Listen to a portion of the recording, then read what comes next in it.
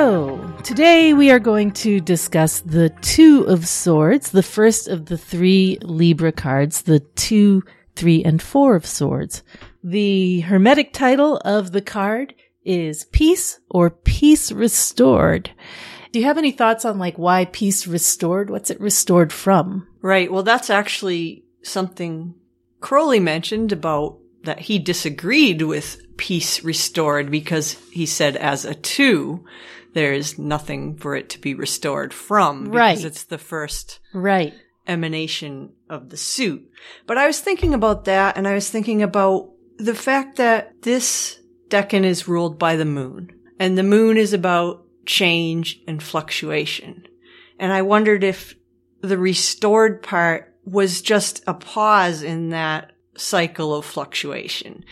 Peace restored from the motion, from the movement of that back and forth energy, like a temporary pause. Yeah, it could be. I think with swords generally, we have this idea that, especially with the Ace of Swords, the force of will that's associated with that can be very single-minded, maybe, ego-driven, and maybe what we see in the Two of Swords with the balance between two opposing point of views or perspectives, maybe that allows peace to erupt. Or maybe we can think of it also as perhaps going up the tree, 10 to 1. Yeah, that's what I was saying. If you look at it in the other direction rather than as an emanation from above, but an ascent from below. Right. That could be the restoration of peace from the trauma of the sword suit in general. Yeah. Maybe that makes sense in the sense that, for example, with the Four of Swords also, we're going to see, what is it called? Rest from strife. Mm-hmm. And that could be a rest from the 5. So,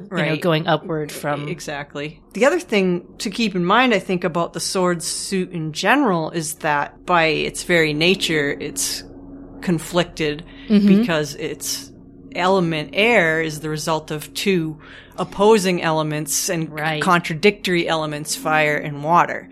So, because its very nature comes from these two polar opposites, the whole sword kind of has that flavor of contradictoriness. Yeah, sort of embedded within its own nature. Yeah. And the idea that the wind blows whithersoever it willeth. Yeah. or whatever it is. Right.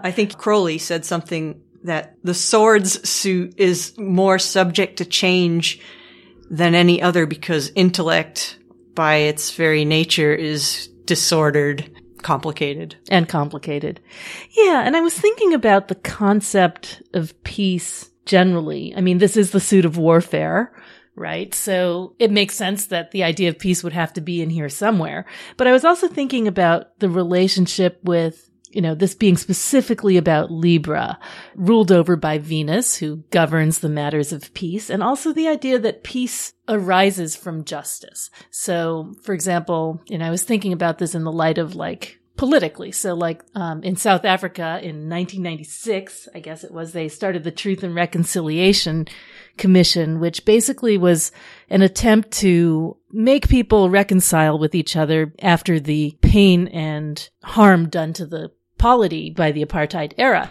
And I think the idea is that people can't be at peace with one another unless they feel things are fair, that justice has been done. And it may not be that people have to be punished. It may need to be that people do have to be punished, but more important is that they be heard out and the truth be allowed to emerge.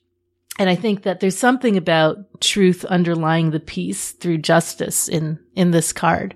That makes sense. Yeah, especially when you think of there's a association with the goddess Nemesis, the goddess who dealt out fairness and justice and tried to bring balance to things that were out of balance. Right. In fact, there's the term, restorative justice, like peace restored, the idea that you right the wrongs that have been inflicted on people for, centuries or unconsciously or, systemically. So I think that there might be an idea of restorative justice in here as well. And in that idea of nemesis too. So, astrologically, this is the moon governing the first decan of Libra. It's so interesting that you can actually see the actual moon in there. And sometimes I think what you were saying earlier in this, when we were talking about the concept of peace restored, makes a lot of sense here. The waxing and waning and flexibility of the moon, that this card draws on. The ability, I think, to like look at things from different points of view and to adjust as necessary. Which makes sense with the related major of Libra, adjustment and justice.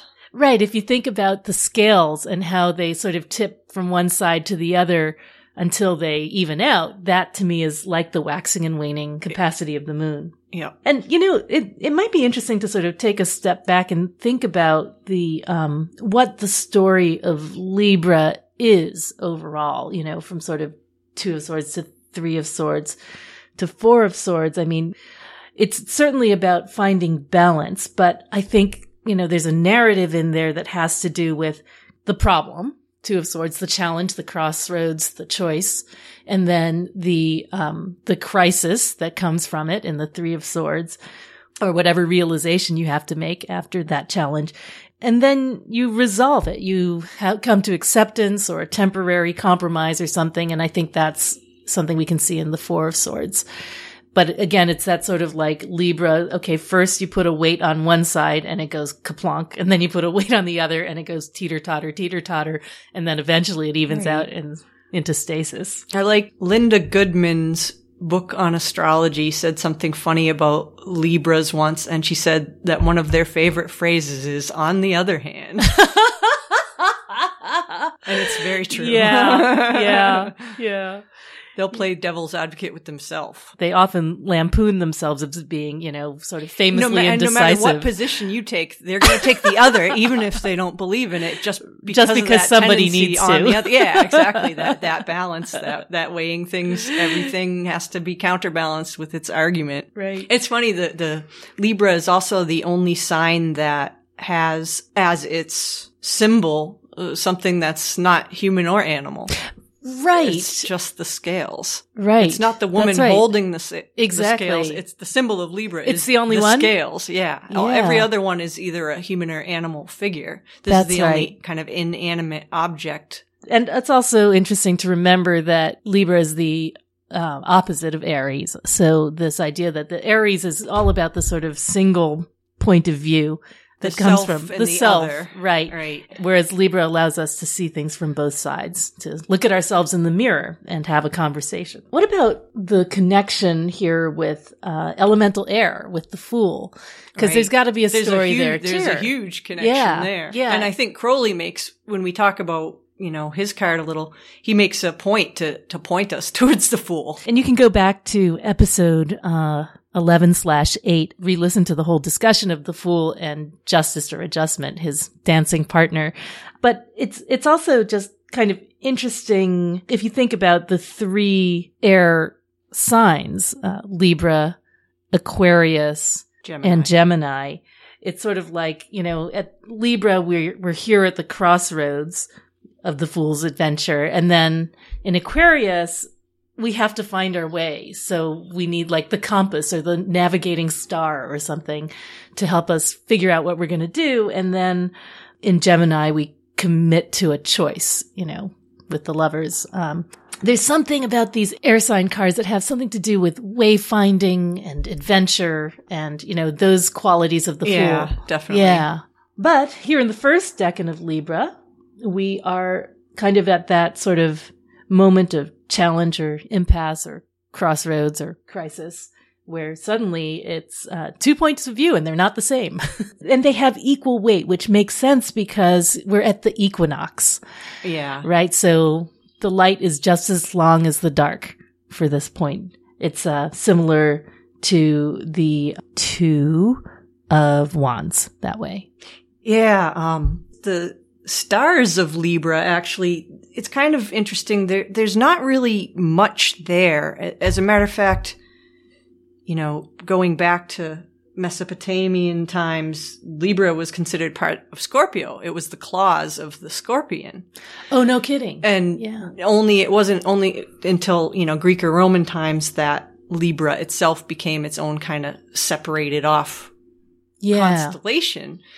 But I love the names of the 2 claws. They're actually the northern claw and the southern claw. For real?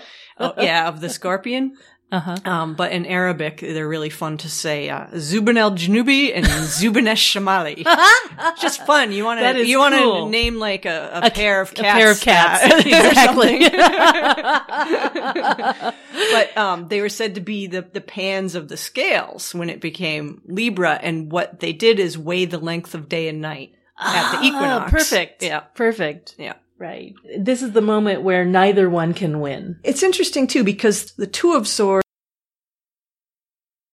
as being, the first emanation of the actual element, because the ace kind of doesn't count in a sense. Being about thought, it makes you realize that all thought contains dualities. There can be no thought with its corresponding opposite.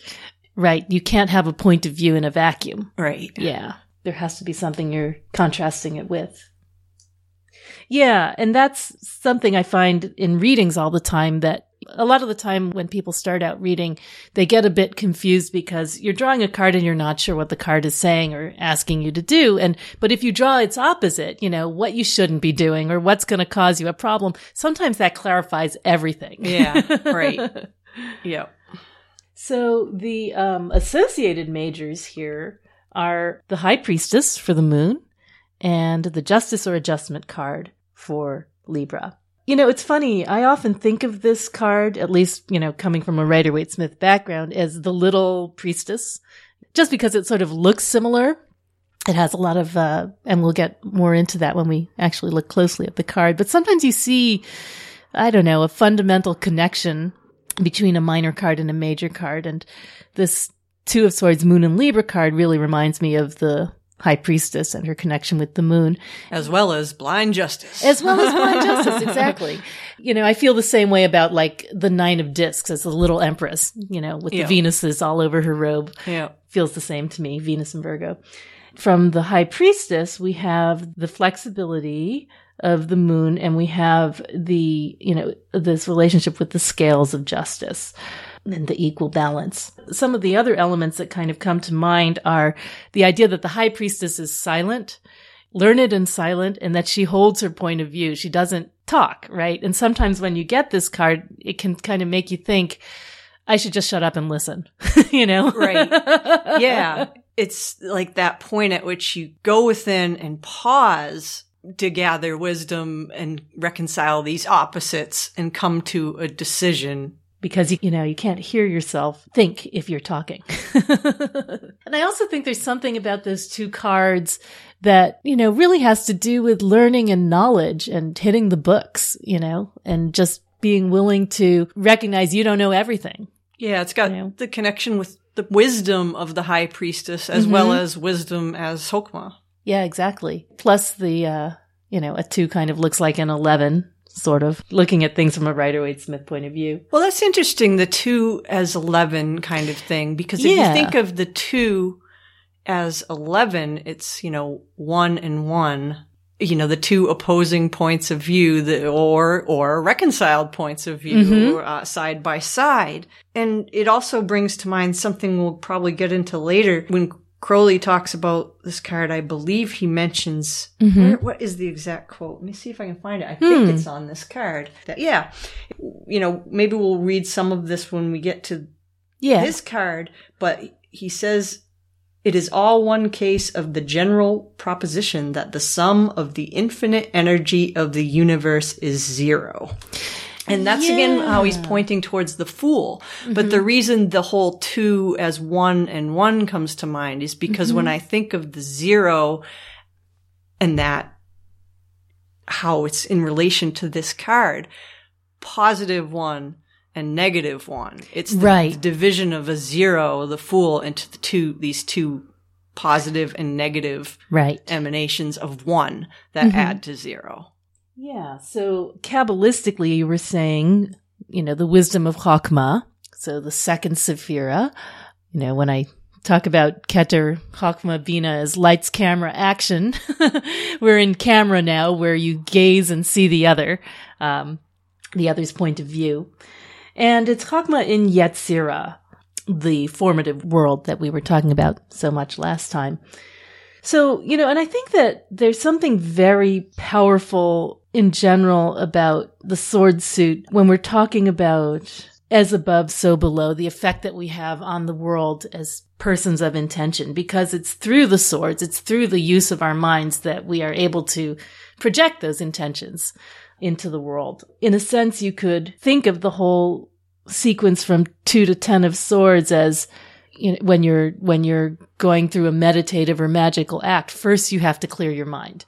And that's what this card reminds me of, the emptying of the mind in order to eventually focus your intent to the point where you can concentrate it into something that will take That's form. really interesting, because in this whole progression of 2, 3, and 4, I see a lot of parallels with meditation and especially in regard to the Buddhist processes of meditation. This card in particular seems to refer to one of those states that is sought after, which is that of equanimity, which is basically not rejecting anything, taking in and embracing equally the pleasant and the unpleasant. It's only sensation. Right. Yes. The two sides, you know, pain and pleasure, pleasant, unpleasant. Yeah. And being fine with it all. Right. I remember that from Lama's class.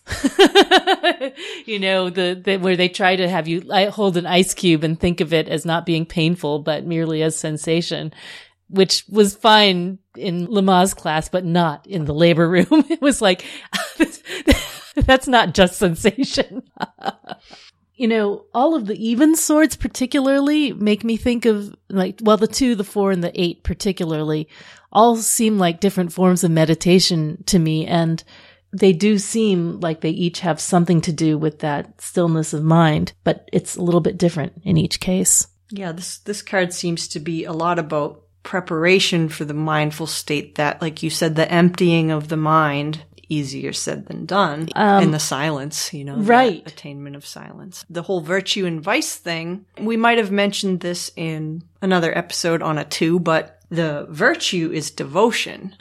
And there is no vice, interestingly enough, for either Keter or Hokmah, because they're far too exalted to have a vice. And when you think of devotion, you can think of it in a religious sense, usually, you know, devotion to your God. But I also think of it as the devotion to your true will.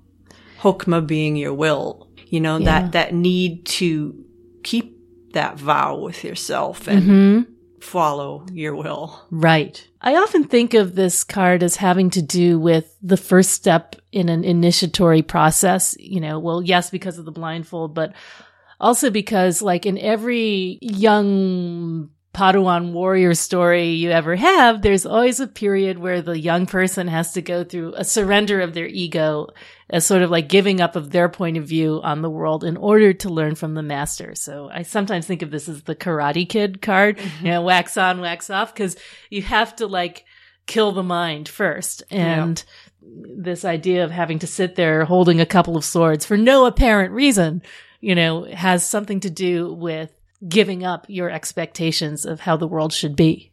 This moment, you know, the Hokmah moment between Keter and Binah, really special in a way, I think, because when you get to Binah, then that's kind of when the rubber starts hitting the road, you know, and this is that moment before when you know something is going to happen, but it hasn't happened yet and you haven't committed to anything yet. You don't even feel the momentum yet. It's just potential energy. Yeah. I've read it described as Keter. It's like a binary thing. Keter is the 0 position, the off position, and Hokmah is the 1 or the on. The switched on. The on switch. Yeah. Yeah. This moment kind of reminds me of, like, this is a ridiculous comparison, but like when you've done all of your research for making an online purchase and you have all the arguments for and against in your head and you can't commit to buy, Binah is like the clutch. And it's like you're holding everything in there without yet having made a decision,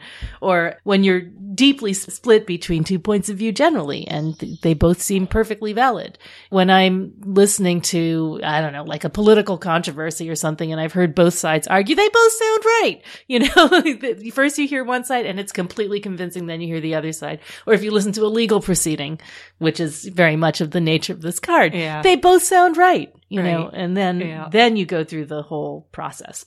Just a reminder that in Yetzirah, we're talking about abstract forms. You know, when we get to the discs, we'll be dealing with real world type stuff, but we're here in Yetzirah, the formative world, in a place where we're messing around with the blueprints. Yeah. Of how things should be. Not the object, but the blueprint for it. Yeah. Sort of like the rules and the guidelines. And, you know, in terms of like the way we live our lives, these are the laws of physics, the laws of gravity, the laws of our government, you know, the things that kind of mostly invisibly shape the way we do things, but they're there. And when they change, then that causes tremendous effects in our real world. Yeah, that's why I think, you know, this Libra, the sign of the law, is, you know, it's so Yetziratic. Yeah. What about, you know, Venus as the ruler of Libra? What do you make of that? You know, because I kind of understand Venus as the ruler of Taurus, you know, the beautiful comforts of life, but the law, you know, this is a different kind of beauty. Yeah, the beauty of harmony and harmonious relationships. Mm-hmm. So it's partnerships. Partnerships and the easy communion between people. What god would you want to rule over your partnership, or whether it was business, friendship, marriage? You'd probably prefer Venus to Mars. You know what I'm saying? One is adversarial, the other is more conciliatory and easeful and trying to provide a pleasurable experience. The idea that everybody wins. Yeah. It's not a contest for scarce resources. And I think that there's, you know, more of an emphasis on symmetry in these cards than almost any others. Certainly you can see that in the Thoth cards. Yeah, all of them actually. Yeah. Whole equilibrium of perfection, as it's referred to. Let's see, in terms of the historical and decanic imagery and interpretation, it's pretty straightforward. I mean, I think the Picatrix and the Agrippa delineations actually do speak about justice and helping the miserable, you know, and the weak against the powerful and wicked. Right.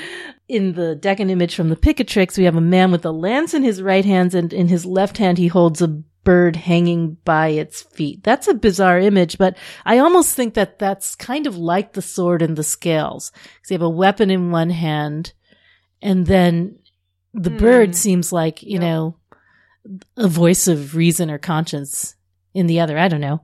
Just kind of, and the fact that it's hanging reminds me of the scales. Yeah, and I think the lance is probably one of the symbols for Chokmah itself. Oh, interesting. In Agrippa, you have an angry man in whose hand is a pipe, and the form of a man reading a book.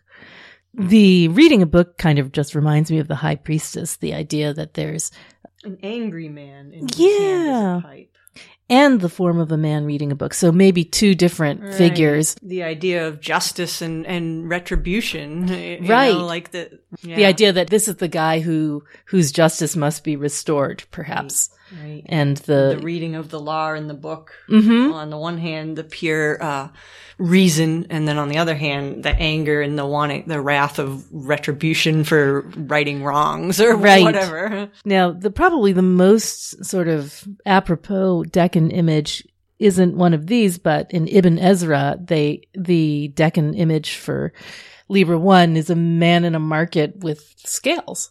So, you know, again, the emphasis on fairness, on everybody being satisfied. Well, that reminds me too, when we were talking a little bit about the two stars that were the pans of the scales of justice, sometimes they were thought to be held by the constellation Virgo.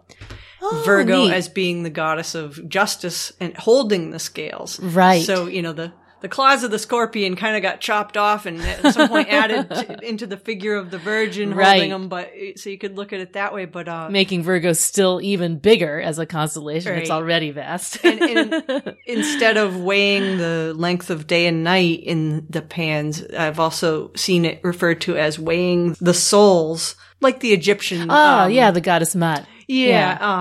After death, deciding if the soul was going into the Elysian fields or a place of punishment. Right. Atea is very not particularly forthcoming on this card. I think he says something like, this is a sign that's often very favorable, but it's important that the cards around it be favorable too. To a woman, it predicts presence, which will be very agreeable to you. So, I don't know. That doesn't seem particularly on target to me for this card. Atea sort of thought of this card as one of friendship and affection and goodwill, which, are things that proceed out of the good qualities of Libra. I think the Golden Dawn put a lot more emphasis on a balance of positive and negative experiences. So, contradictory characteristics within the same nature. They say strength through suffering, pleasure after pain. They made much more of an effort to emphasize why peace needed to be restored. One other thing that's kind of maybe interesting to think about for a second, I meant to do this before, is the idea that the Queen of Swords is associated with this decan.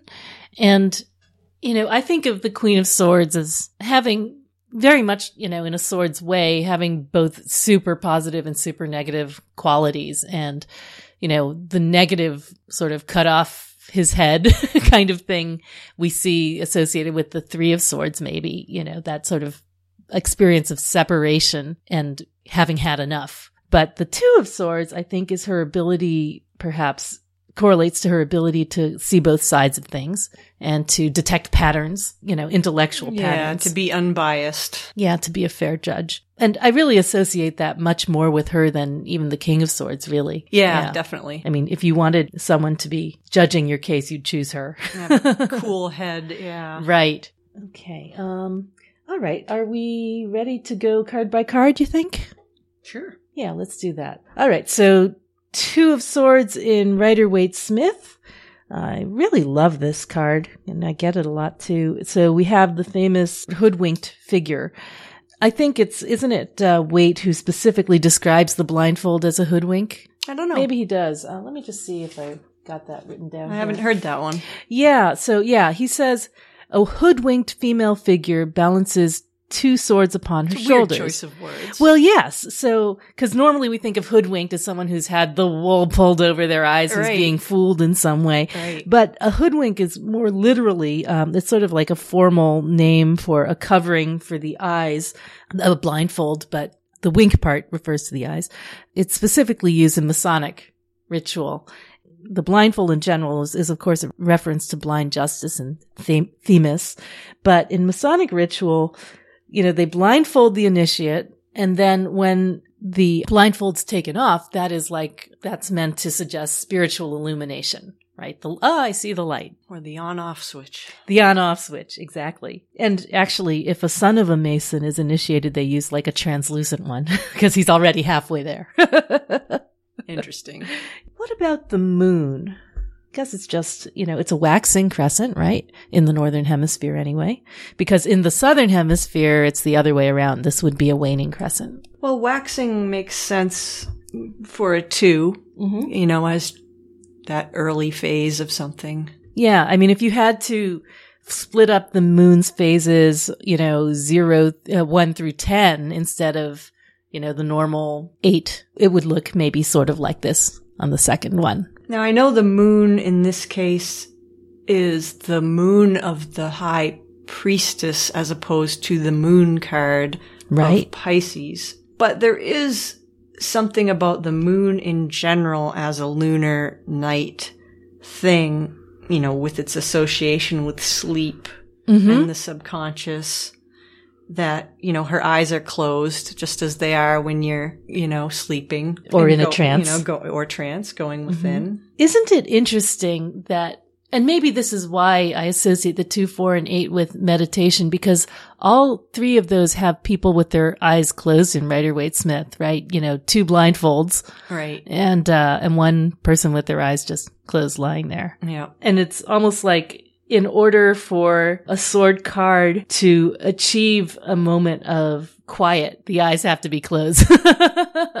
Yeah, because the mind's too easily distracted. Exactly. So easily. Exactly. And actually, think about it. The 10 of swords in Rider-Waite-Smith, his eyes are probably closed too. Yeah, you'd think. You'd think. The 6, we don't get to see, what they're looking at. I think it's interesting, the rocks in the water. I mean, first of all, the waters of the unconscious. But I think the rocks are interesting because they are suggestive to me of danger. Yeah. The idea that there are 2 different points of view, and that can lead to, real trouble. You could crash on either one of them. Exactly. And the idea also that, one thing that people sometimes point out is that, those tips go all the way to the edge. Right. They touch the edge of the page. Right. What strikes me is that they look incredibly heavy. Yeah. And the act of having to hold them that still must create a huge amount of tension. It's not as peaceful as it looks. Yes, she looks very still and is holding them so steadily, but that's got to take a lot of effort, and there's probably some real residual tension there. And there's no way she's asleep. Right. If she's doing that. Exactly. Yeah, and one thing that is really interesting, if you compare the 2 of swords to the High Priestess and Justice cards, the associated majors, in those 2 majors, there's a veil in each of them, right? So there's a, a curtain behind the Justice figure, a veil behind the High Priestess figure. And to me, the figure in the 2 of swords has a relationship to those veils because she's sitting on a stage, so curtains, stages all have something to do with having to act out a function, having to perform a role. To me, this sort of like her being on a stage has a formality about it, like, okay, this is not what I'm naturally feeling, but I'm giving you the benefit of the doubt. I'm going through this stage where I am officially considering both point of views, or I'm going through a stage where I'm officially undergoing an initiation. I'm doing something that is not intrinsically part of who I know to be myself in order to make room for something new. I also see the blindfold itself as being symbolic of the veil, in which case she's behind the veil or within the veil rather than, in front of it. Yeah, absolutely. I mean, if you look at the High Priestess card, the scene behind the veil in the High Priestess card, she could be there. Right. That could be the very place. Yeah. Mm-hmm. Interesting. I've always wondered why in Rider-Waite-Smith, in the Justice figure, they've got the sword and the scales, but never included a blindfold. It was never a blind justice type thing. And I always wondered about that choice. And both Justice and the High Priestess are seated between 2 pillars. Yes. Maybe the 2 pillars are always opposing in the High Priestess, one light, one dark. And in Justice, they're equal. They're both gray. Right. It's sort of like both of you are going to be taken at the same value until we get this thing sorted out. Yeah. Right.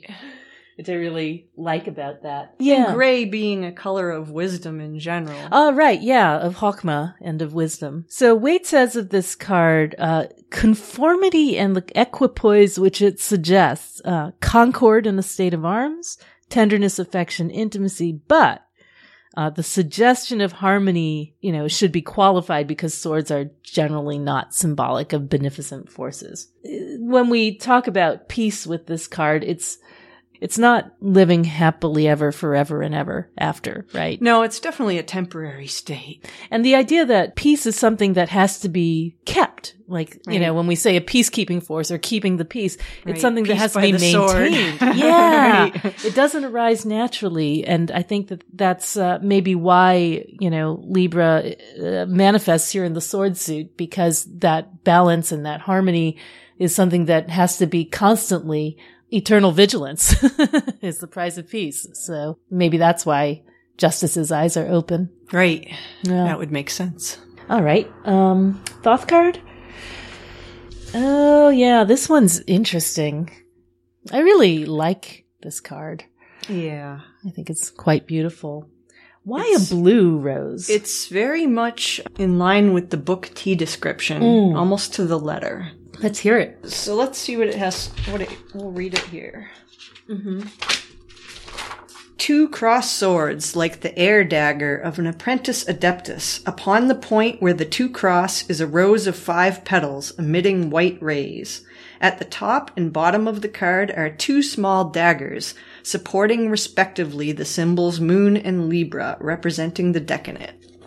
So there's actually 4 swords in the card. There really are. The 2 crossed ones and then the 2 little ones, which I particularly like the way Lady Harris portrayed the symbols as balanced on the tip of the sword, like it's a little fulcrum of a scale, which right. I think is cool that she did it that way. Those 2 swords, I looked them up because, my son's a fencer, so I've seen this before, and sometimes they'll do some historical stuff in the studio he used to be with, and those 2 kinds of swords are called a rapier and a dagger. So the rapier and dagger is a style of fighting, actually, and the rapier, its characteristic is that it's very long. It's a thrusting weapon, not a cutting weapon.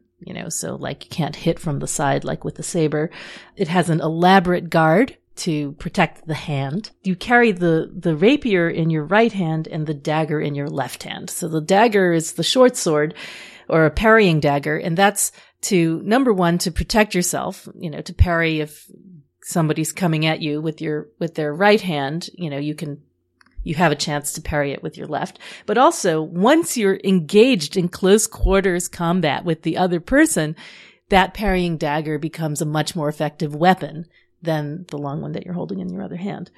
So there's something about close engagement and those 2 little guys. Yeah. And just like the idea that you have to have 2 swords and that you are prepared to get right up and close and personal with your opponent and engage with their point of view as if it were your own and defend yourself. So there's something really interesting about that particular style of fighting because it allows people to get closer than they normally do in, regular fencing with any of the 3 normal weapons of fencing. It's like a really close argument. But the rose. Yeah, the rose. Yeah. You asked why blue? Well, my theory on that, the color blue fits in many ways. I mean, it's one of the colors of Libra. It's one of the colors of Hokmah. It's one of the colors of the moon. I mean, blue, blue, and blue. Yeah, and if you put those Thoth cards or your cards together, you can really see a predominance of blue across. Yeah, every element of the card has blue. So, and blue, we do associate blue with a peaceful, restful feeling. Yeah. And the rose is indeed, as in the description, emitting white rays. So, and the other thing that's interesting, we'll see as we go through what happens to the rose in the other cards. Right. But, in this case, even though the swords seem to be going right through the center of it, they don't seem to be harming it. It's almost as if the swords are kind of holding it in place or holding it together somehow. Yeah. And yet these white rays that are emitted from it are kind of projecting these really cool, propeller or pinwheel type things, which to me suggests that even though there's some kind of stillness or standstill inherent in it, that swords themselves are active and whirling and the mind is always moving. That idea of, air, the movement of air, and it's never totally still. Right. There might be the calm before the storm, or, type of thing, but the air is always moving. Right. And aren't those pinwheel type formations on pretty much every swords card? Pretty much, yeah. In some form or another. Yeah. In different forms, yes. Yeah. Sometimes the geometric shapes that form the pinwheel might be, scattered more chaotic. More chaotic. Right. In this case, they're very balanced, geometric, perfect, precise forms. Yeah. They have 8 points to them, which is also interesting in terms of the idea of the mind. Right. And Hod as 8. Oh, yeah. Right. Yeah. That's true. Yeah, it reminds you a bit of a compass or a wind vane. And if you look at the swords, the swords themselves, the hilts, you see the little praying angels. Yes. I think it's supposed to be a dove, although it's hard to make out. Oh, wait, where's there a dove? You mean on the center of the center. You can kind of faintly see a bird-like thing, which is supposed to be a dove. Oh, yeah. Again, Venus, the dove, ruler of Libra. I never noticed the dove before. Little praying angels. So the angels, that's interesting to me. I think, angels are something of a theme in swords. I think that maybe because of the, winged thought, the idea that... I also think it's really interesting that the angels, one of them is like upright and the other one is upside down. Yeah. And that's... Angels and demons? Yeah, or just opposing points of view, the yin and yang, the black and the white, the polarity, Right. And sometimes we see an angel face stand in for Aquarius, which is a really airy thing. And don't we sometimes see... Yeah, there's an angel face on the Queen of Swords as well, I believe, over her head. She's got the mask that she's... Oh, that's supposed to be a child, Oh, is that a child head? Yeah. Okay, but to me, that's similar.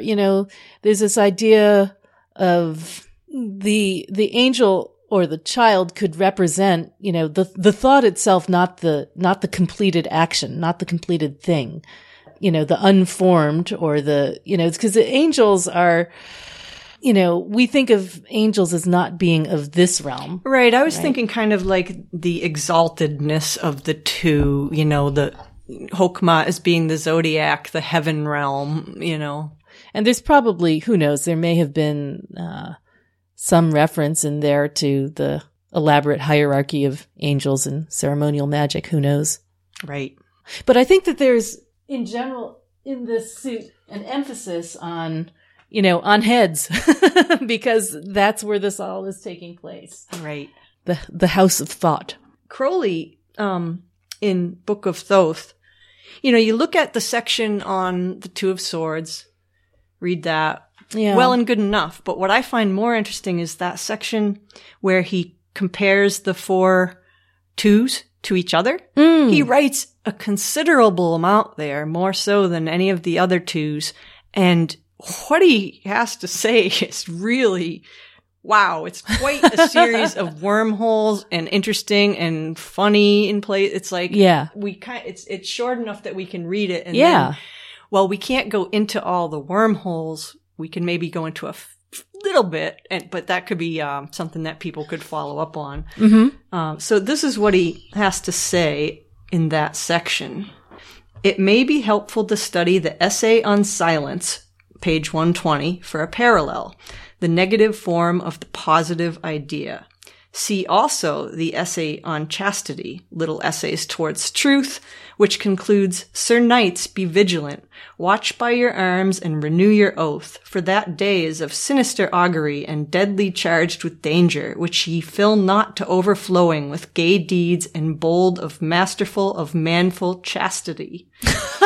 Witness also Catullus, Domi manias paresque nobis novum continuus futuationes. Do you know what that translates I don't to? know. It's NSFW. Oh my God. It's a line of poetry that translates something like, stay home and prepare yourself for 9 continuous bonkings. And then it goes on to say, nor does he misunderstand the gesture of Harpocrates. Silence and chastity are isomers.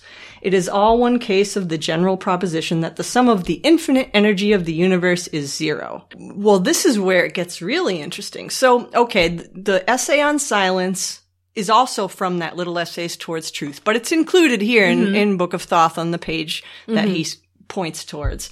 And that is really interesting, and I think almost one of the most important passages in the entire book to really understand. When he says here, the negative form of the positive idea, he's talking about Harpocrates, the god of silence, as the opposite form or parallel form to Horus, the active form. And And he talks a lot about the power of silence and the misunderstandings about what silence really is. But then he points us towards this little essay towards truth on chastity. That is even more interesting because what he says there, he says a lot there, but he says that chastity is misunderstood. A chaste man is not merely one who avoids the contagion of impure thoughts, but one whose virility is competent to restore the perfection of the world around him. Chastity is not cowardice of moral attitude, emasculation of the soul, or stagnation of action. And he says, beware of abstinence from action. And, when he talks in that passage we just read about the knight errant, he's saying that part of chastity is exploring everything so that you're not tempted by it. You know what I mean? Yeah. Shunning everything and having it be forbidden fruit, but tasting of everything and taking in these adventures, nor by being distracted by them and led astray by them. The power of chastity is the power that you've experienced everything and you are neither led too far towards it, but nor do you push it away. And it's a really valuable essay to read and take in. And I found it super interesting. So, and you don't need to own the book, Little Essays on Truth. It's easily found on the internet. So I highly suggest you, look it up and look up that chapter on chastity for something really interesting. Now there's a footnote in that chapter that I thought was interesting too. So where the footnote is, it just says, chastity, castus, possibly connected with castrum, a fortified camp, may be supposed to assert the moral attitude of readiness to resist any assault upon an existing state of purity. But anyway, when you go down and read that footnote, it says the root cas means house, and house is Beth, the letter of Mercury, the magus of the tarot. He is not still in a place of repose, but the quintessence of all motion. He is the logos and he is phallic. This doctrine is of utmost Kabbalistic importance. But I think that's pointing towards, in the other part, he specifically says silence and chastity are isomers. And what he means by that, an isomer in chemistry is something that has the same number of atoms or elements, but it's arranged in a different way. So he's saying they're, aspects of the same thing. He says that chastity is a positive passion, a strict observance of the magical oath to pursue your true will. Right. And he says that it's cardinal to the gate of wisdom. And he talks about the difference between chastity and purity, how silence is so important to that. So if you read those two essays, one after the other, and take it all in, there's a lot to be learned there, and it's really applicable to this card. Besides seeing silence and chastity as kind of implied as equal in the High Priestess, there's the tradition of the chaste knight, right? Out of chivalry, the idea that the sexuality that he's not expressing in conventional ways is equivalent to spiritual force in some way. Yeah, he actually mentions the knight errant in his little essay here. He says, the Sphinx is not to be mastered by holding aloof, and the brutish innocence of paradise is always at the mercy of the serpent. It is his wisdom that should guard our ways. We need his swiftness, subtlety, and his royal prerogative of dealing death. The innocence of the adept, we are at once reminded of the strong innocence of Harpocrates and of his energy of silence. A chaste man is not one merely who avoids the contagion of impure thoughts and their results, but whose virility is competent to restore perfection to the world about him. Thus the Parsifal who flees from Kundry and her attendant flower witches loses his way and must wander long years in the desert. He is not truly chaste until he is able to redeem her, an act which he performs by the reunion of the lance and the sangreal. Of course, that's how. Of course he does. Right. That's right. Yeah. One of the routes to gnosis is, excitatory gnosis, which is essentially the spiritual orgasm. Sexuality itself is a sacred capacity. So not using it doesn't make you more holy. Right. He says here, as the function of the castrum or castellum is not merely to resist a siege, but to compel to obedience of law and order every pagan within range of its riders, so also it is the way of chastity to do more than defend its purity against assault. So I found all that very interesting. Mm-hmm. Mm-hmm. There's something else that Crowley says that I wanted to get your opinion about because I wasn't quite sure what he was getting at. When he says that the rose represents the influence of the mother, whose harmonizing influence compounds the latent antagonism native to the suit. Now, the mother, that could be Bina, it could be Venus. Yeah, I would guess in this case it would be a reference to Venus. Also the priestess, as a form of the mother. I guess so. I don't tend to think of the priestess as a mother more as a virgin, but or the rose either. I think of that more as an empress. Right. So that's more Venus. Mm-hmm. Yeah, I suppose only as the influence of Venus as the ruler of Libra. But what does he mean that it compounds? Read it again. Yeah. So this rose represents the influence of the mother, whose harmonizing influence compounds the latent antagonism native to the suit. I mean, when you say that something is compounded, you think that it's increased it, Yeah, that is interesting. It's just there must be some other sense that he has in mind. Or, creates a compound, creates a combination, bonds with the antagonism of the suit to create something that's more stable. Does he capitalize the M in mother or not? Yeah, he does. And that's weird to me too. Because that's, when he does that, I think of Bina. But, right. Yeah, I'll have to ponder that one. Shall we move on to your card? To Tabula Mundi, Two of Swords? Yep. So continuing the theme, we have a definite symmetrical composition of two crossed swords. In this case, the swords are kind of performing the function of the fulcrum of the scales. So from the adjustment card, the same scales that are in that card are seen as hanging from the points of each sword. Also from the other card that's associated with this, the priestess card, we have the two pillars, the lighter and the darker pillars. Again, as we've talked about, this kind of duality that happens. One marked with the moon, one marked with the sun. Yeah. One marked with the upward dark triangle and the downward light triangle. And we've got the moon itself divided in half into half of it being dark and half of it being light. So it's all different ways of saying similar things. Also from the priestess card is the rolled scroll. And I mention a little bit in Book M about how the Masonic altar has on it all the holy books.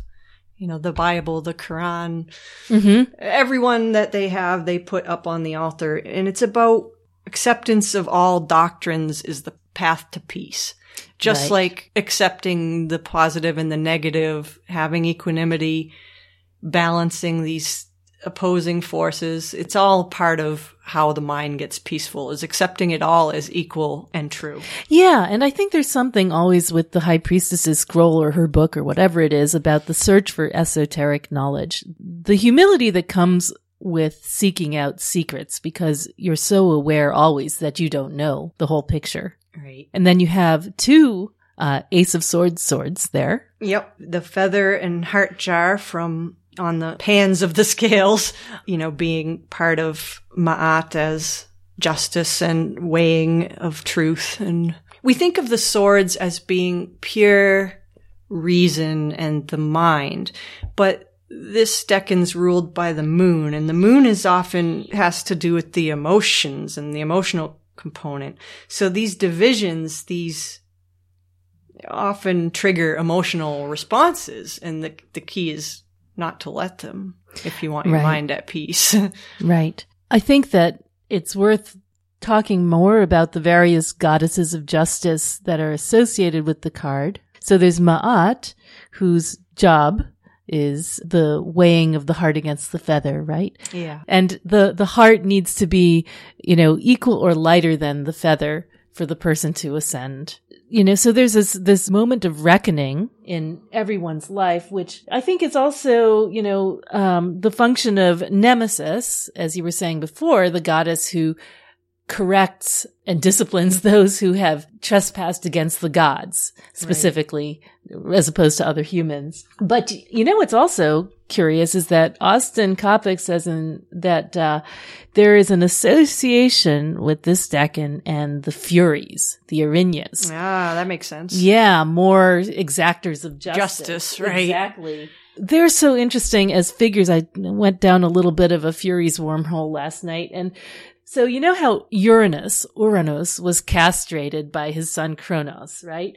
His blood created the Erinyes. And of course his, junk in the ocean created Aphrodite, who is the ruler of the sign of this decan. So, which is kind of interesting. But the three Erinyes are Alecto, Megaira, and Tisiphone. So Alecto is the one who's in charge of retribution for the sin of anger. Megaira is the one who is in charge of retribution for the sin of jealousy. And Tisiphone is the one who is associated with the family crimes, killing your parents, killing your kids, killing your siblings, whatever it is. Kinslayer, exactly. And so the Oresteia, where Orestes is pursued by the Furies for murdering his mother Clytemnestra, for being in bed with his uncle Aegisthus after the Trojan War when his dad comes home and is supposed to be greeted like a conquering hero. Orestes was pursuing justice by killing his mother Clytemnestra, but her ghost immediately activated the Erinyes and pursued him. Orestes was under the protection of Apollo, so he, at the end of this furious flight from the Erinyes, he takes refuge in the temple of Apollo, clutching the altar, and the Pythia, the oracle of Apollo, is shocked to find him there. Problem, right? Here's the crisis. And it's resolved by Athena arriving, another figure of justice, the sword, female goddess. In the judgment of the gods, Orestes was considered, half of them thought he was guilty, half of them thought he was innocent. Again, the weighing of the scales. And Athena persuaded the Furies to lay off by giving them a deal. She basically said, okay, so you will leave him be. I cast the deciding vote, but from now on you will be known as the Eumenides, the blessed ones. So they would be given some respect and some honor. You got a new title. Yeah, new title. That's justice. Nobody's quite happy, but an intervening goddess creates the peace, through her actions. So we've got Ma'at, we've got Nemesis, we've got the Furies, we've got Athena. And then in a way, I think, through the High Priestess and through the esoteric knowledge associated with this card, maybe we have Isis as well. Mm-hmm. Yeah, the light and the dark. Isis and Nephthys. Yeah. Yeah, there's a lot sort of hiding in this card. Well, what about your Ouroboros there? Oh, on the scales of the pans of the scales, I should say. Yeah. Yeah, that comes from the adjustment card, and it's always kind of a way of talking about cycles and things that happen in cycles and fluctuations that go around and around and around. Yeah. Yeah. Plus, why ever waste a chance to put a serpent in a card? How many do you have in the deck? You did a count once, like hundreds, right? It was over 100, I'll just say. It's crazy. Yeah. Yeah, I mean, it's interesting. You've got serpents on the handles of the swords, serpents with their originally 6 coils, and then Ouroboroses too are always kind of like symbolic of eternity as well. Yeah, and there is something about the eternal in this card, I think. Yeah, the idea that the actions that you take, they have an impact beyond the scope of your own reckoning. Right. Even though it appears still, nothing ever stops. It keeps on going eternally. That idea of motion. Mm-hmm. I really like what Crowley said in his essay, beware of abstinence from action. Because there's this sense in this card that you're pausing and that you're very still. But it doesn't mean you're not supposed to take action. You're supposed to take this card as an opportunity to get clear on what your next action should be. Got to do it sometime. All right. Is it something that you get a lot, this card? Get it often enough. Not a whole lot, but I do, yeah. When I see this card often it's about weighing the pros and the cons and taking some time of stillness in preparation for making a decision.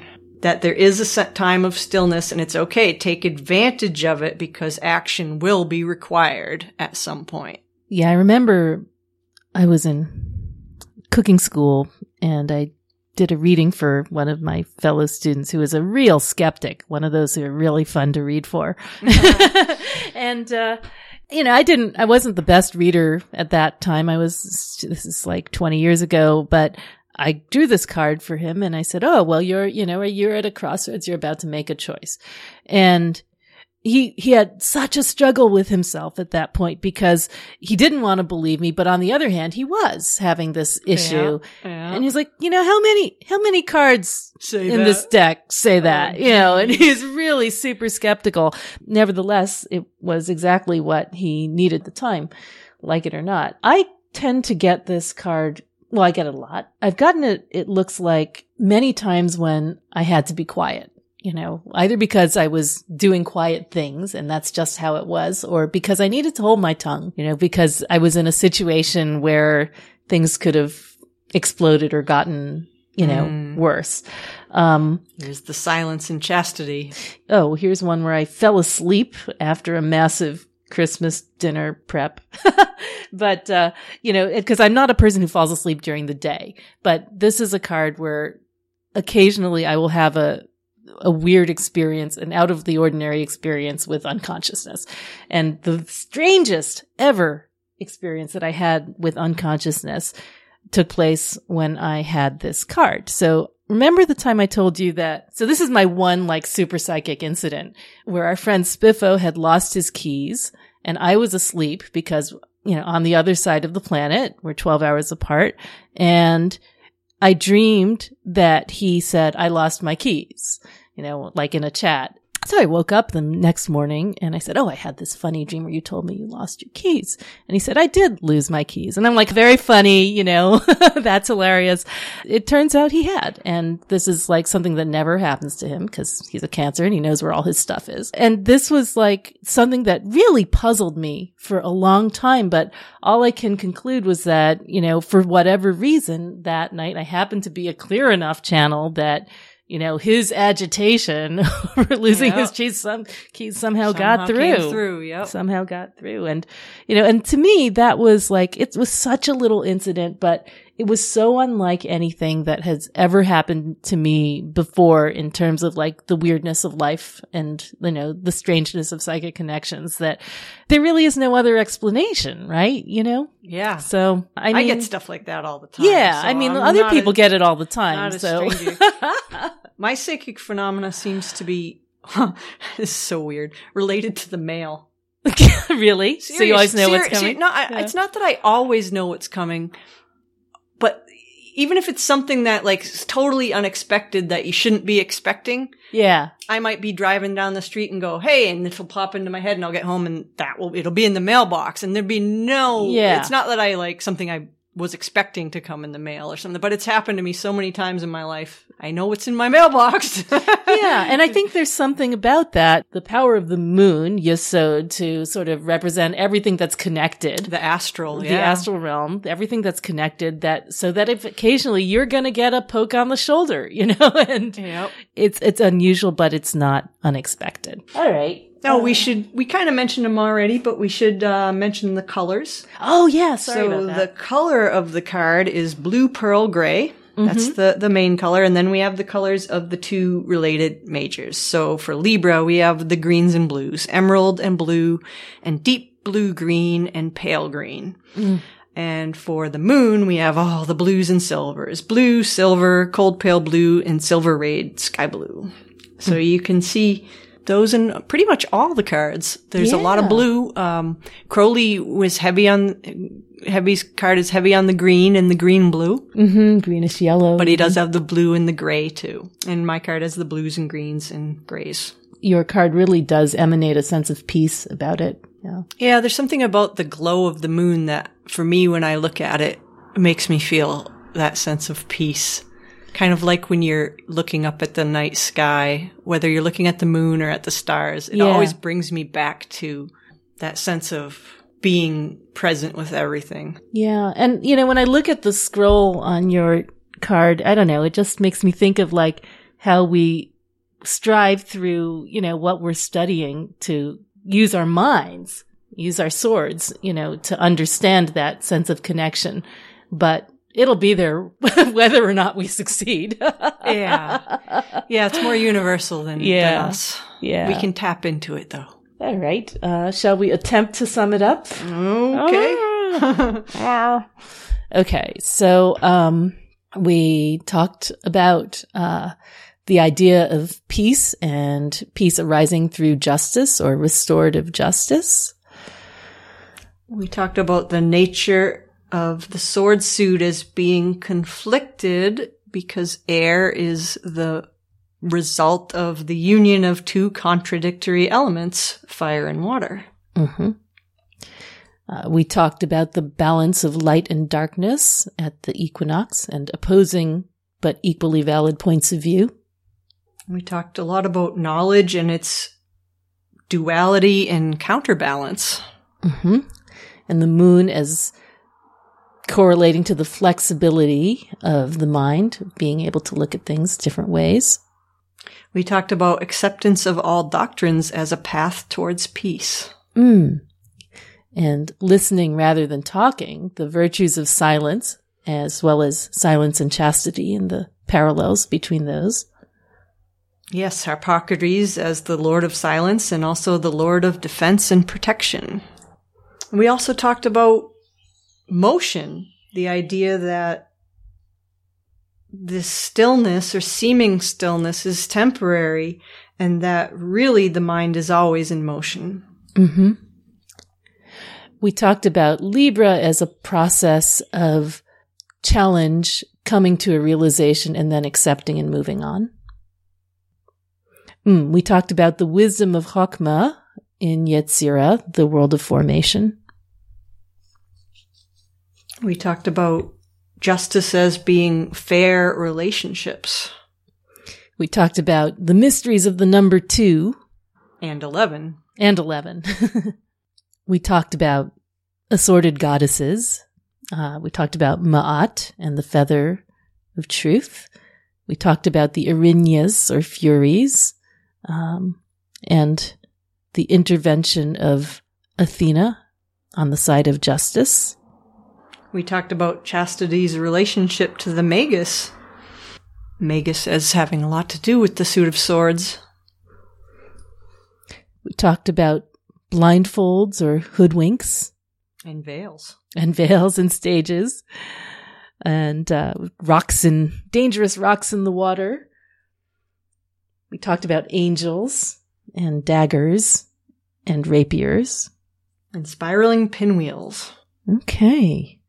All right. So, thank you for joining us on this exploration of the 2 of Swords, this journey through many kinds of peace. And we'll be back next time. Brace yourselves for the 3 of Swords. Dun dun dun.